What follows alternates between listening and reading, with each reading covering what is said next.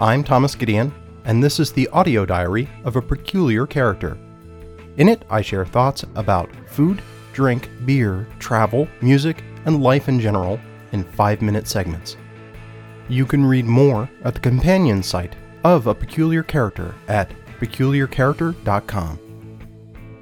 The first time I get a brand new guitar lick even close to right, when that guitar lick starts to click much more into mind and finger as I practice it. That moment when I realize that I've practiced a particular figure on guitar enough times that it comes oh so fluently. When that understanding expands beyond a riff or a figure to an entire segment of a song. Better yet, when I get a whole song down, when I can play it from memory from start to finish, when I can improvise on top of it in a way that makes me laugh out loud. When traveling to a new town and I get a chance to go out and see the local culture as it is. When I get to enjoy especially food and drink there that I can't enjoy anywhere else. Seeing a particularly spectacular view on my travels. Often involving nature, sometimes history or architecture. Something that literally takes your breath away, gives you a pause and just a great smile. Couple that with weather that brings out the best of that view. Doesn't always have to be sunny. I think some of the places I've been, the sort of brutality of the landscape or the starkness is actually made all the more majestic by a gray, leaden sky, an overcast, or a raging storm. No matter how good a trip is, for pleasure or for business, that moment when my mind and my heart start to turn towards home. Finally being home after such a trip, and of course sleeping in my own bed and slipping back into my regular routines. That first taste of a favorite beer, that immediate sense recollection of what it is that I love about that beer, why I like a particular style, being reminded of that as well. Tasting a beer that I know at that first blush is going to become a new favorite, either because it evokes something I enjoy so much about so many other beers, or it startles me and introduces me to something new, to something I had not experienced yet, but opens up my palate and my mind for consideration that much further. The start of a brew day, when the kitchen is clean and the first equipment starting to come up. The midst of the brew day, realizing that I've made a substantial amount of progress through and things are going smoothly. That moment of relief when stumbling, making a mistake, forgetting something, just not being able to bring it to mind, or dealing with the unanticipated, getting past that, getting back on track, that release of knowing everything is going to be fine, especially if I manage to, in the moment, relax, don't worry, and have a home brew.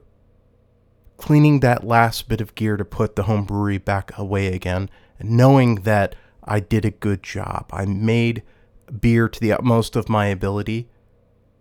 Waking up the next morning and seeing the airlock bubbling away, especially if it's a ambitious beer, a new style, a new yeast strain, that final proof that this beer is going to be fine. That whiff at the airlock that tells me the yeast is happy and is starting to give me a true first sense of what the finished beer is going to be like.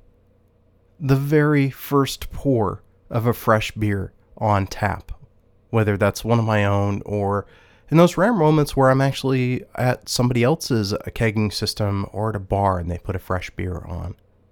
That bittersweet moment, that recognition of a beer well made and thoroughly enjoyed over the course of usually about a month of that last pint coming off the tap. Combine that with the anticipation of what next might go on that tap and what beers I have yet to make. That moment of inspiration of tasting something and wanting to capture that in some way expressed in a beer. In between brew days, that sheer delight in discovering a new ingredient or a new technique and recognizing that it's something I can do. I can try this in a future beer. I have everything I need, or for a modest addition to my brewing system, I can approach and accomplish this new thing that I've found, that excitement of putting that new knowledge into practice. A friend's journal entry recently about joy got me thinking about some of the things that I've shared through these entries with you that bring me joy. Thought it might be fun to just list those out with no explanation ahead of time and just try to capture a little bit of that fleeting happiness that I think his discussion of books, especially as a child, really brought to him and rang through in his writing about it, and especially as an adult, his trying to recapture that joy.